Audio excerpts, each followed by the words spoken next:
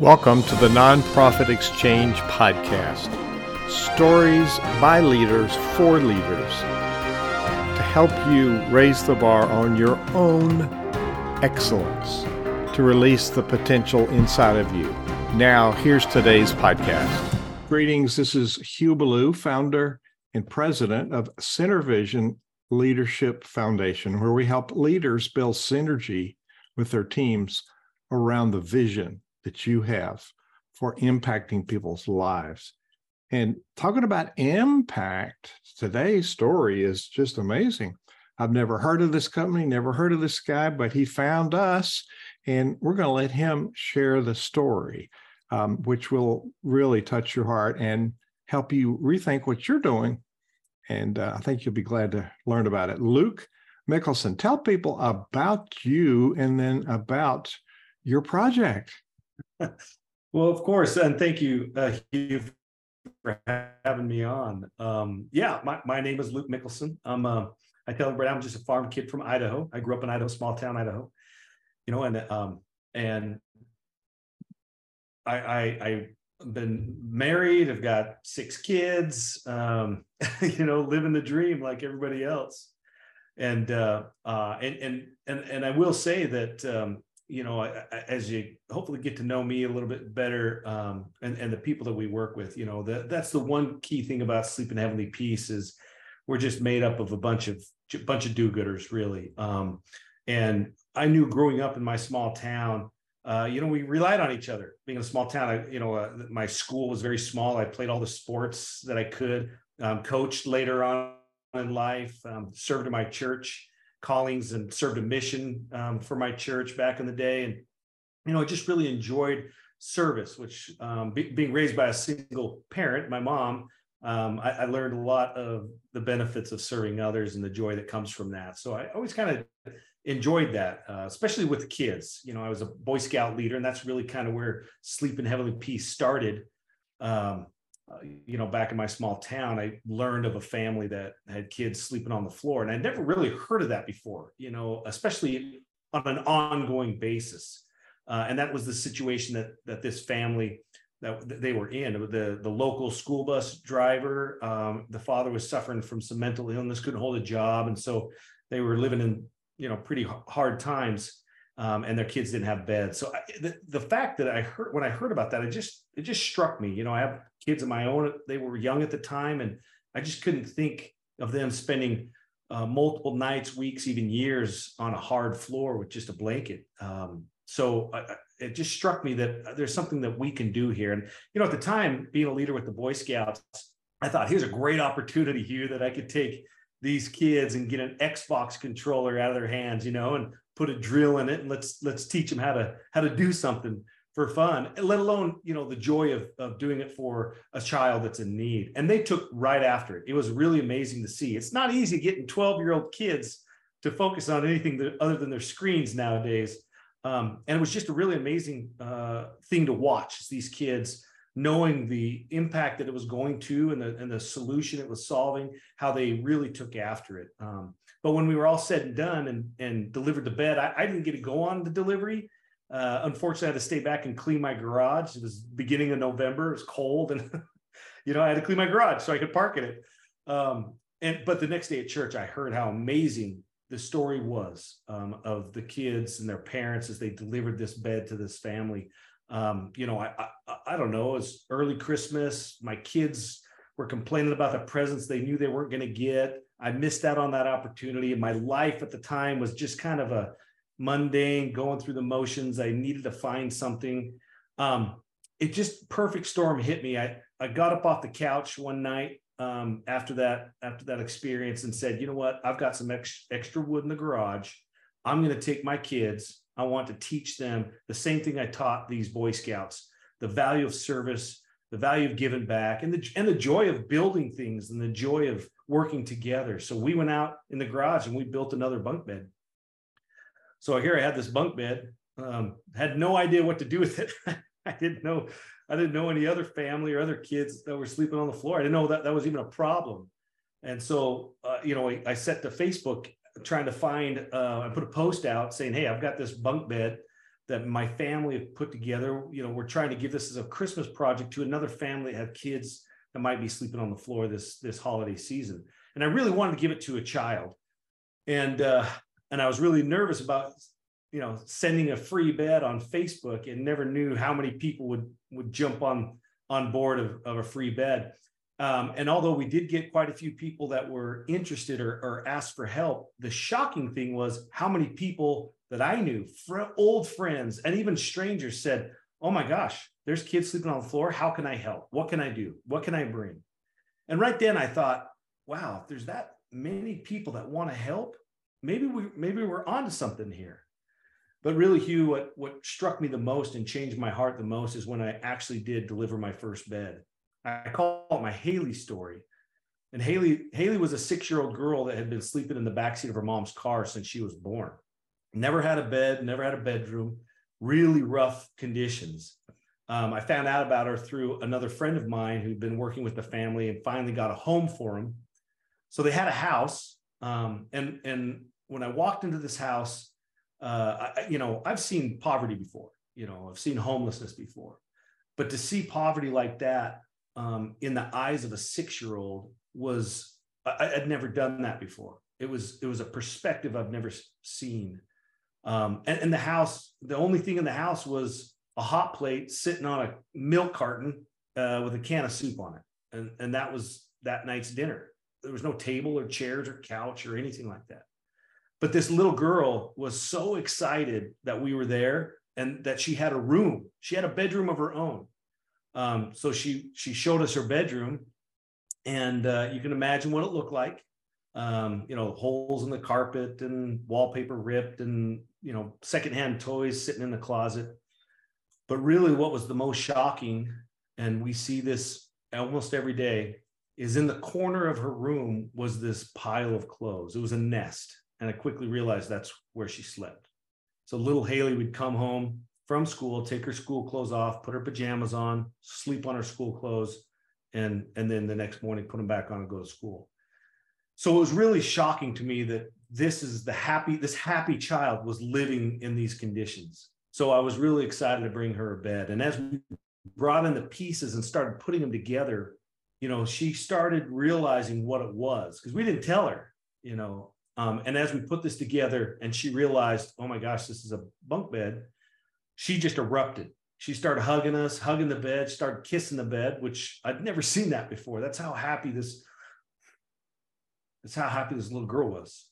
And then to look up and see her, the mom, I was raised by a single mom too. I know the struggles that mom, and a parent myself, but knowing the struggles that mom had to face and had to been through, and the worry over 6 years of trying to find comfort and security for her 6-year-old daughter was just pouring down her face in tears, realizing that, at least this part of life for her worry and this part of life for her daughter was now taken care of.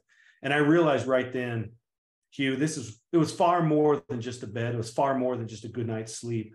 This was building confidence in the family, togetherness in the family, relieving stress for the parent. The child could now have a sleepover. Couldn't have that before, and I remember driving home that night with my buddy Jordan Allen, just thinking, we had about a half-hour drive home, really didn't say much to each other, just so overcome with what we just experienced. The thought came to me, I said, for the few hours a night this last week that, a couple of nights this last week that it took to build that bed, to solve that problem, that was well worth my time. And right then I said, no kid's going to sleep on the floor in my town if I have anything to do with it. And so we went back and decided, you know what, I'm going to go to Lowe's. I'm going to see how much wood I can buy and how many beds I can build. And Lowe's, our national sponsor, was so supportive.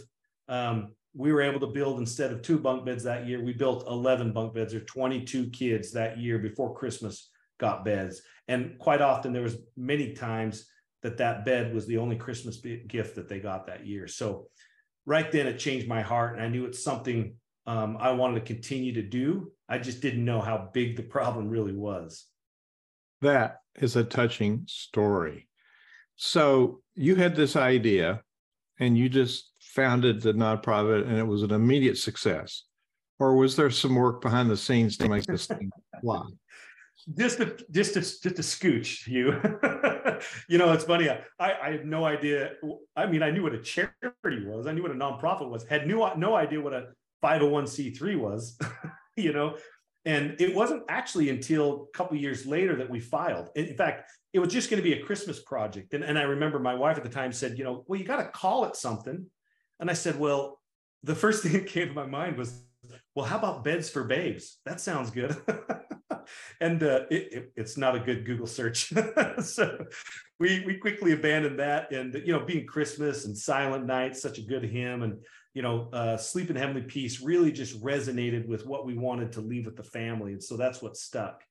And that was just going to be a Christmas project between me and a couple of friends and over the next couple of years. But we quickly found out that the need was much larger than we thought. We got more people asking for beds than we realized. And we had more people wanting to help, not just physically, but also financially. And that's when we learned, man, if you were a nonprofit, we could write this off and we could give you a grant. And so begrudgingly, I wanted to do a nonprofit, but I didn't want to do this, one of those pie in the sky nonprofits that you donate to and you have no idea where your money goes. I wanted to make sure it stayed in the community. And so we set up the nonprofit in 2014, 2 years later. And really that it was just me and a couple of buddies that started it and ran it for, a couple of 3 or 4 years. And 3 years after we started it or filed for the nonprofit, we quickly realized that this cannot be more than just a one-time Christmas build where we build 30 or 40 beds. The need was much larger, and we had a lot more response of people that wanted to help. So we started building more during the year. And 2015, we actually had like 15 builds and built 160 beds. So it was a really neat experience.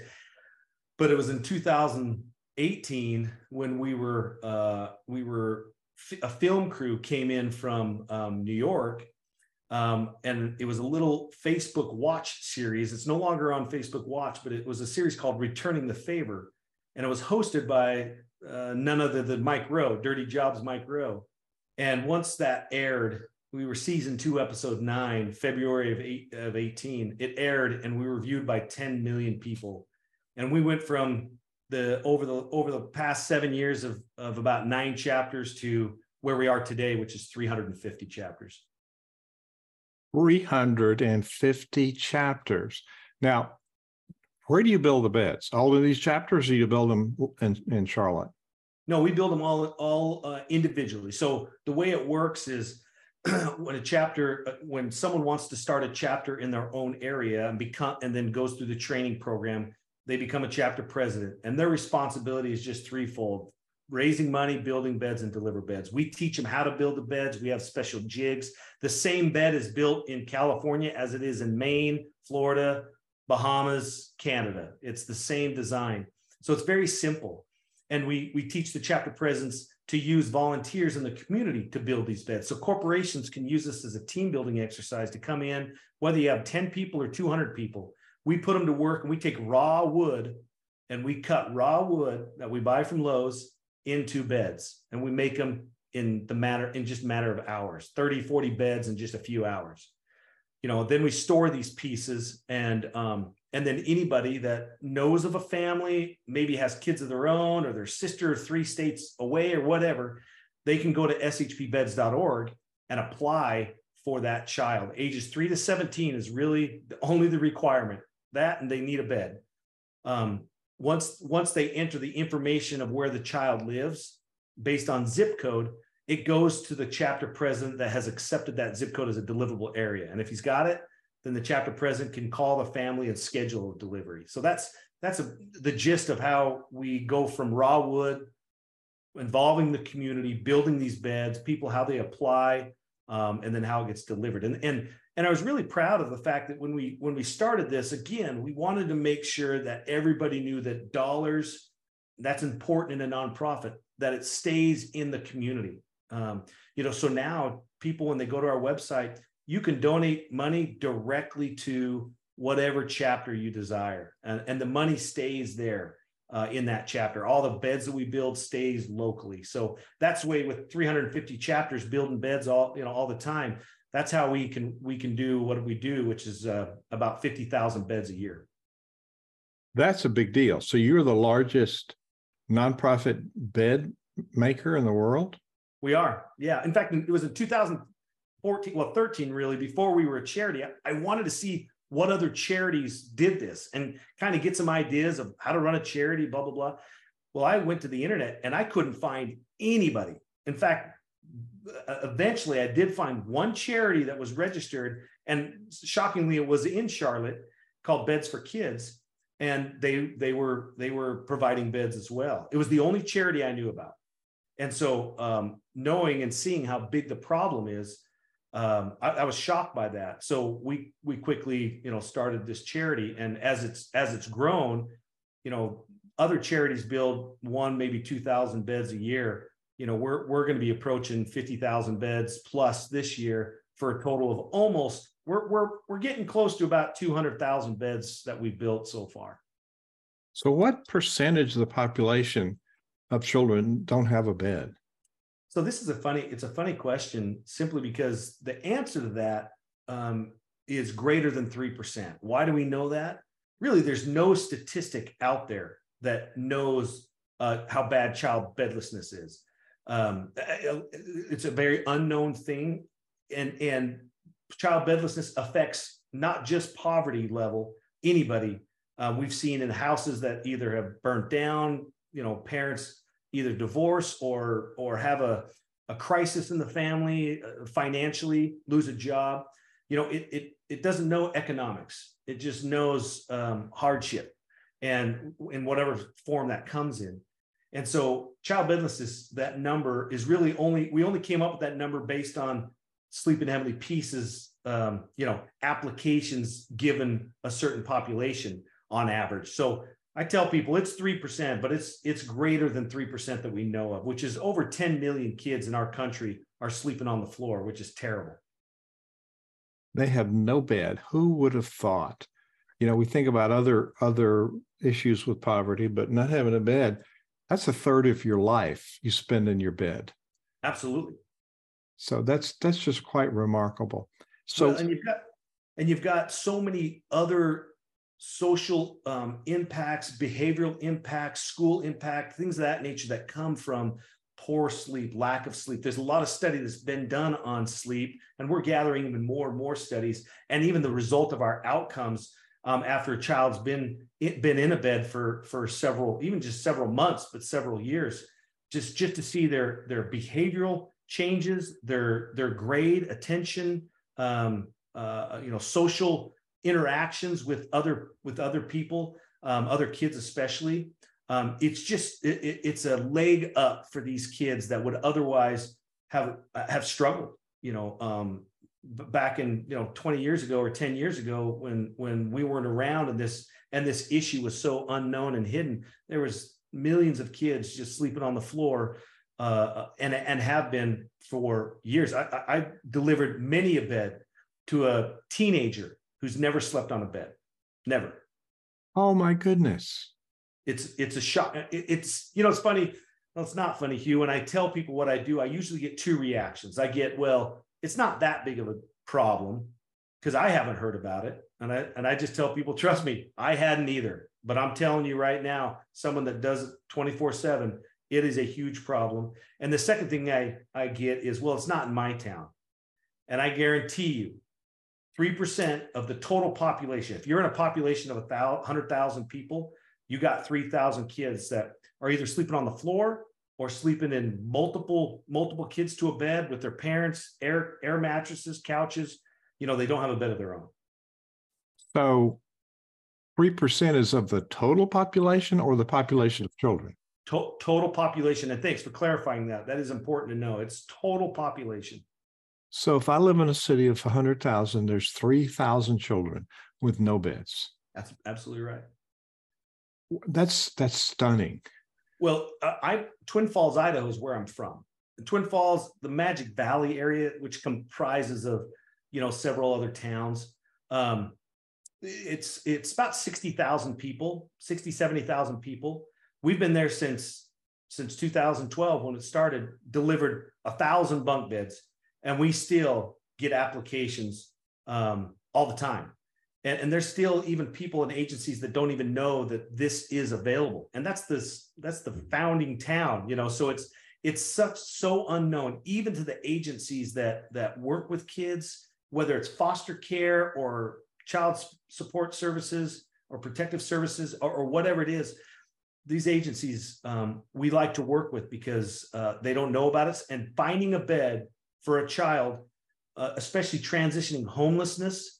You ask any of those transitioning homelessness service providers, finding a bed for a child is one of the hardest things that they have to do. And quite frankly, it's one of the bigger costs because they can't find anybody to donate or have available. They have to purchase. How do parents who cannot afford a bed for their children, how do they find out about you and apply for a bed? Absolutely. So right now, if you're one of those parents or know of one of those parents, you can go to shpbeds.org. That's Sam, Harry, Paul, beds.org. And on the top of the banner, it says apply for a bed. And you can click on that and apply for yourself. You can apply for your neighbor or your sister 3 states over. And if that zip code where that child lives has an active chapter that has accepted that zip code, then they'll get in contact with them. And I tell people, keep in mind, our chapters, it is not unheard of that our chapters have 200, 300, 400 kids on their waiting list, and they have 50 beds. It's a 100% volunteer organization on the chapter level. These chapter presidents are there just out of the goodness of their own heart. Their core team members there to help. They do the best that they can, but it's such a big problem and it's so overwhelming at times that the application process seems endless. But we tell and encourage people, don't give up on us. There is a big line there, but we do our best to try to satisfy those needs, especially the ones that are really dire straits. I'll give you a great example, Hugh. One of my favorite stories is, foster care was always an issue. It's an issue in every town in America.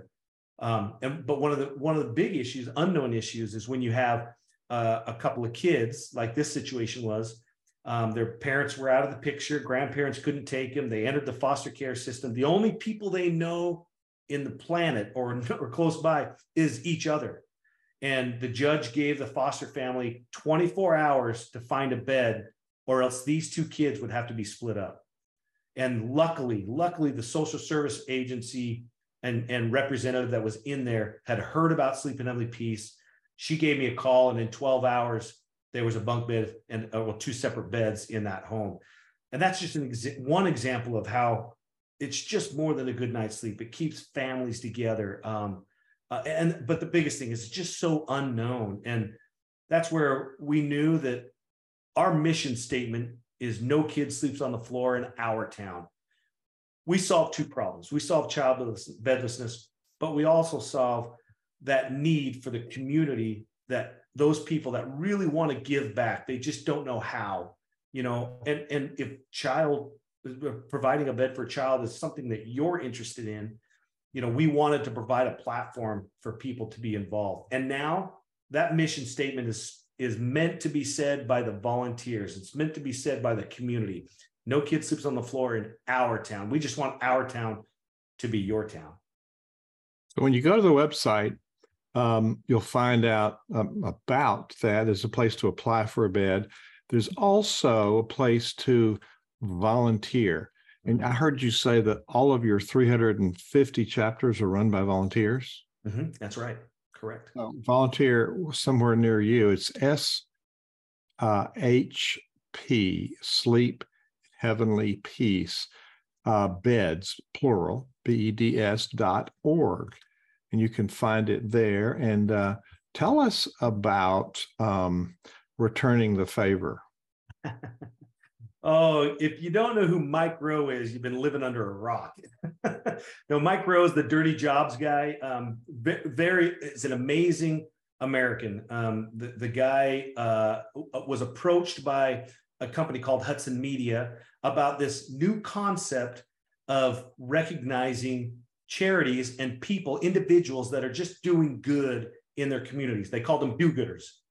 And kind of the backstory there a little bit, Mike told me that, he kind of changed the idea. He wanted this show to be something that was really ongoing, kind of like live TV almost.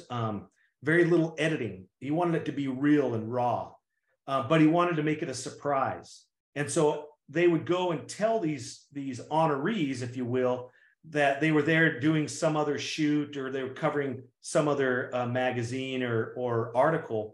And then all of a sudden Mike Rowe popped in, and then they would present them with something. And our situation was the same. I had no idea Mike Rowe was going to be there. I didn't know what the program was or what was going on. I just knew that people were coming in to do an interview on this kid from Idaho that was going to be on some sort of online internet magazine. Well, I turn around and Mike Rowe standing behind me, and it was really surreal. I love Mike Rowe. It's a really surreal moment. And one of the biggest things that we were in need of at the time, this is 5 years ago, was we didn't have a warehouse, or at least we had this kind of bunker, if you will, that we built beds with. I told people I had to kind of build the bathroom because it wasn't working. You had to do your business in a bucket and all that jazz. But we made do. Well, their give to us was a huge one. They gave us $120,000 worth of rent.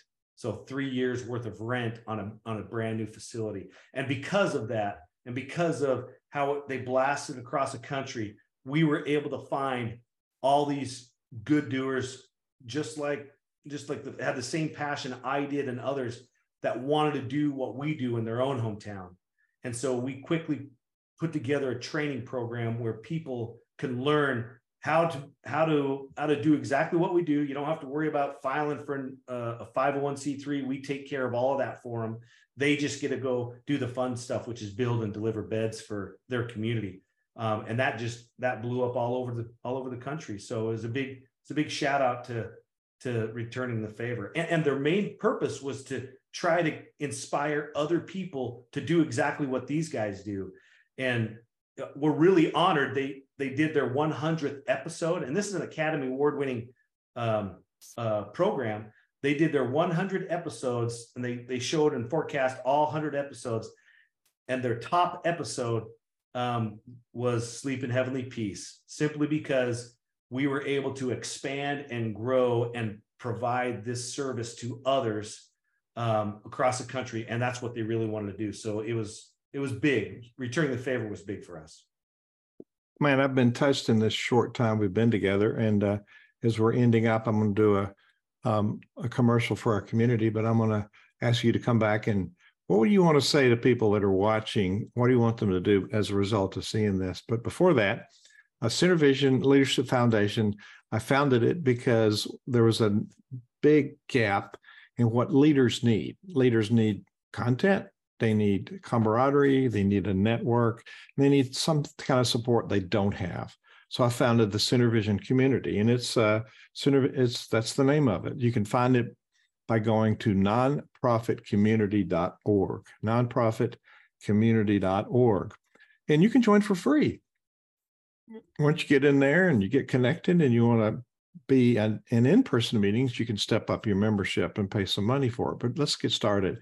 Let's get to know each other. Let's see how we can help each other, because there's a lot of work to be done in many, many areas. And if you haven't been inspired by Luke's story today, come on, let's get inspired, because there's lots more we can do as leaders. We've been called to a vision, and there's a lot more to making it happen. And Luke, you've done an awful lot in a short period of time. So hats off to you for sticking with it and learning and rallying the troops. So what do you want to leave people with today? Well, thank you. Exactly what you just said. We want to inspire. I hope to inspire people to get up and do something, just like I did. I call it, I did a TED talk on tiny moments, because we all have them. We all have these little tiny moments or inspirations for us to do something, whether it's helping a little lady across the street or volunteering at your local food pantry or whatever. These tiny moments we act on them, we just don't understand the impact, although hidden most of the time from our eyes, the impact that we really have, maybe on just one individual or on 50,000 kids a year. You just don't know what would happen, and you'll never know until you act. And so I just encourage everybody, just get up and do something, move, act on those tiny moments. You're talking to a farm kid from Idaho that felt a little lost in the world, and all he did was get up off the couch to build one bed for a kid. And now we're looking at an organization that's nationwide, builds 200,000 beds, almost 200,000 beds so far, and really on the backs of volunteers like yourselves. If Sleep in Heavenly Peace is something that you're interested in doing, learn about us at our website. You can start a chapter in areas that we don't have chapters in, or find a local chapter, support them either financially or learn how to build beds with them and deliver them. It'll change your heart like it changed mine. And that's really the message I want to leave with everybody. Thank you for being our guest today, Luke Mickelson. Your vision has come true, and I can't wait to see what the next chapter is going to be. Thank you. Thank you for listening to the Nonprofit Exchange. This podcast is a part of the C-Suite Radio Network. For more top business podcasts, visit c-suiteradio.com.